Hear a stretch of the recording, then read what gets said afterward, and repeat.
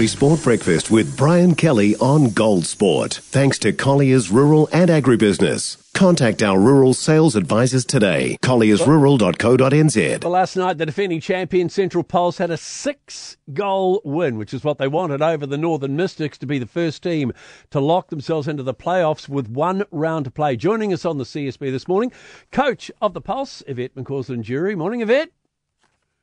Morena. Congratulations. You would have been very pleased with that result for a start off.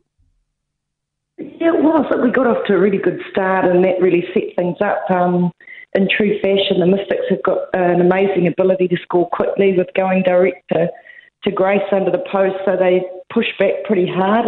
But I was really impressed with our finish. I think we've been guilty in previous games of having a win in hand and then handing over a point, so it was key for us not to give any points. And, yeah, look, good to get through, but still some work to do next week. Was that the name of the game when you went into the match to get, quick out of the blocks, get straight into it, dominate defence and attack and put them under pressure? Because I think that first spell or early on, you were up 19-9.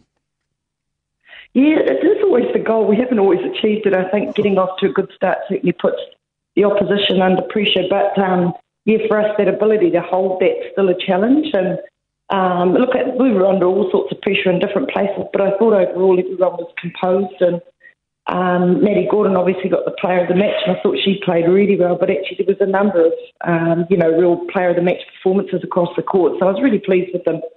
Young shooter, Amelia Wormsley, I think she's just 19. She scored 47 goals, and she continues to improve game by game. How impressed have you been with her this season? Yeah, you're right. She look at 19 years of age, her first season getting huge minutes last season. I think it was only about 6 minutes total. So I think she just keeps getting better. She's holding her space, really, taking opportunities, confident to put the ball up. She was up against 2 Silver Fern defenders last night, and I thought she performed credibly. But also really great service out the front by, Maddie, Whitney and Tiana. How big were those last 50 seconds when you knew you had to get out to a 6-point advantage to get through to the playoffs? Yeah. Look, it's everything, Look, it's an amazing competition, right down to the last round for next week on Monday. Everything's all on in terms of where we all sit. So we're just trying to work hard to make sure that we're taking control of our own destiny, and we didn't want to give away those points. And as I said before, we've been guilty of that and been happy with the win. But I just thought that was, really good growth from the group. And another big one next week. Tactics played really well this week, and the pressure just keeps on coming. Any injury concerns at all for next week's game? No, nothing unusual. Lots of bangs and knocks, and Amelia ended up with blisters. She had new shoes this week. So I think, all of those little things that by the end of the week, everybody, is pretty much ready to go again. So we've been really fortunate. Every match we've had every player available for selection, and I'm really grateful that our, management team and everybody's working really hard to make sure that they're on track, and as much the players working really hard to make sure their recovery is good and getting enough rest, and they can see the end now. It's been, I think we're heading into week 26.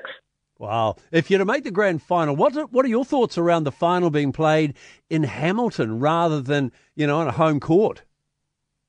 Yeah, look, it would be lovely to be on a home court if you take that number one spot, and that's one of the ultimate goals. And part of that, I think, there's some pressure on from a planning perspective to make sure that venues can be sourced early and that opportunities can be made for those teams who, do qualify first. So that isn't the case this time round, and it's great to make a final. It's damn hard work getting there, so we'll take it if we can get to that position. But, in future would be amazing. It makes a huge difference being at home. Well, so far so good, Yvette. Well done, and good luck this coming weekend. Ngā mihi, kia ora. One of the scariest things you can hear as a parent is quiet. But if you do get a little quiet time, have a listen to The Parenting Hangover. It's not scary at all. If I bump into a couple and they have a boy and they have a girl, and I'm like, oh, boy, girl, snip. You've got a boy, you've got a girl, get the snip. You're done. You get to figure out what it's like raising a girl, you get to figure out what it's like raising a boy, save yourself a ton of stress and money. You've got your perfect little family. The Parenting Hangover with Clint and Jordan. New episodes every Thursday on iHeartRadio or wherever you get your podcasts.